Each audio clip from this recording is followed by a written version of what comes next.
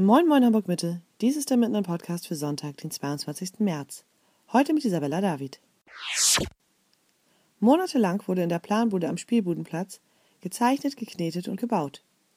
Auch in Fragebögen konnten die Bewohner St. Paulis festhalten, welche Wünsche und Ideen sie für das Essohäuser-Areal haben.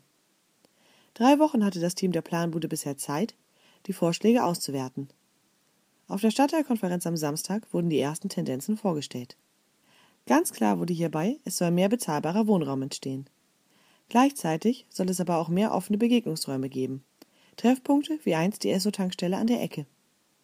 Auch Kinder und Jugendliche wurden intensiv in den Beteiligungsprozess eingebunden. Sie wünschen sich auf dem Areal eine eigene Passage.